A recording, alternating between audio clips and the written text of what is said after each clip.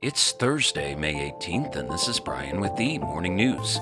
Give us 5 minutes and we'll give you the headlines you need to know to be in the know. An optimistic President Biden declared Wednesday he is confident the U.S. will avoid an unprecedented and potentially catastrophic debt default, saying talks with congressional Republicans have been productive. He left for a G7 summit in Japan but planned to return by the weekend in hopes of approving a solid agreement.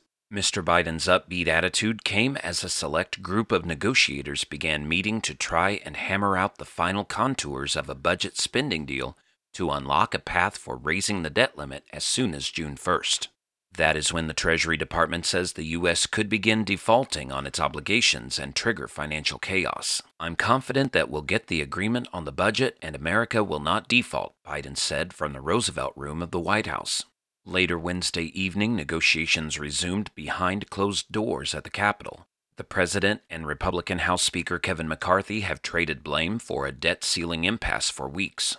The Speaker was upbeat too, though contending Biden had given ground. The President said the budget talks were still separate from the debt limit issue, but Mr. McCarthy said Mr. Biden had finally backed off his refusal to negotiate. In other news, Montana became the first state in the U.S. to enact a complete ban on TikTok on Wednesday when Republican Governor Greg Gianforte signed a measure that's more sweeping than any other state's attempts to curtail the social media app, which is owned by a Chinese tech company. The measure, scheduled to take effect on January 1st, 2024, is expected to be challenged legally and will serve as a testing ground for the TikTok-free America that many national lawmakers have envisioned. Cybersecurity experts say it could be difficult to enforce the ban. TikTok spokesperson Brooke Oberwetter argued that the law infringes on people's First Amendment rights and is unlawful. She declined to say whether the company will file a lawsuit. Some lawmakers, the FBI, and officials at other agencies are concerned the video sharing app, owned by ByteDance, could be used to allow the Chinese government to access information on U.S. citizens or push pro-Beijing misinformation that could influence the public. Around the world, Russia agreed to a 2-month extension of a deal that has allowed Ukraine to ship grain through the Black Sea to parts of the world struggling with hunger. Turkish President Recep Tayyip Erdogan announced Wednesday a boost to global food security after the war drove up prices. Turkey and the UN brokered the breakthrough accord with the warring sides last summer, which came with a separate agreement to facilitate shipments of Russian food and fertilizer that Moscow insists has not been applied. Russia had threatened to bow out if its concerns were not ironed out by Thursday. With a similar extension in the balance in March, Russia unilaterally decided to renew the deal for 60 days instead of the 120 days outlined in the agreement.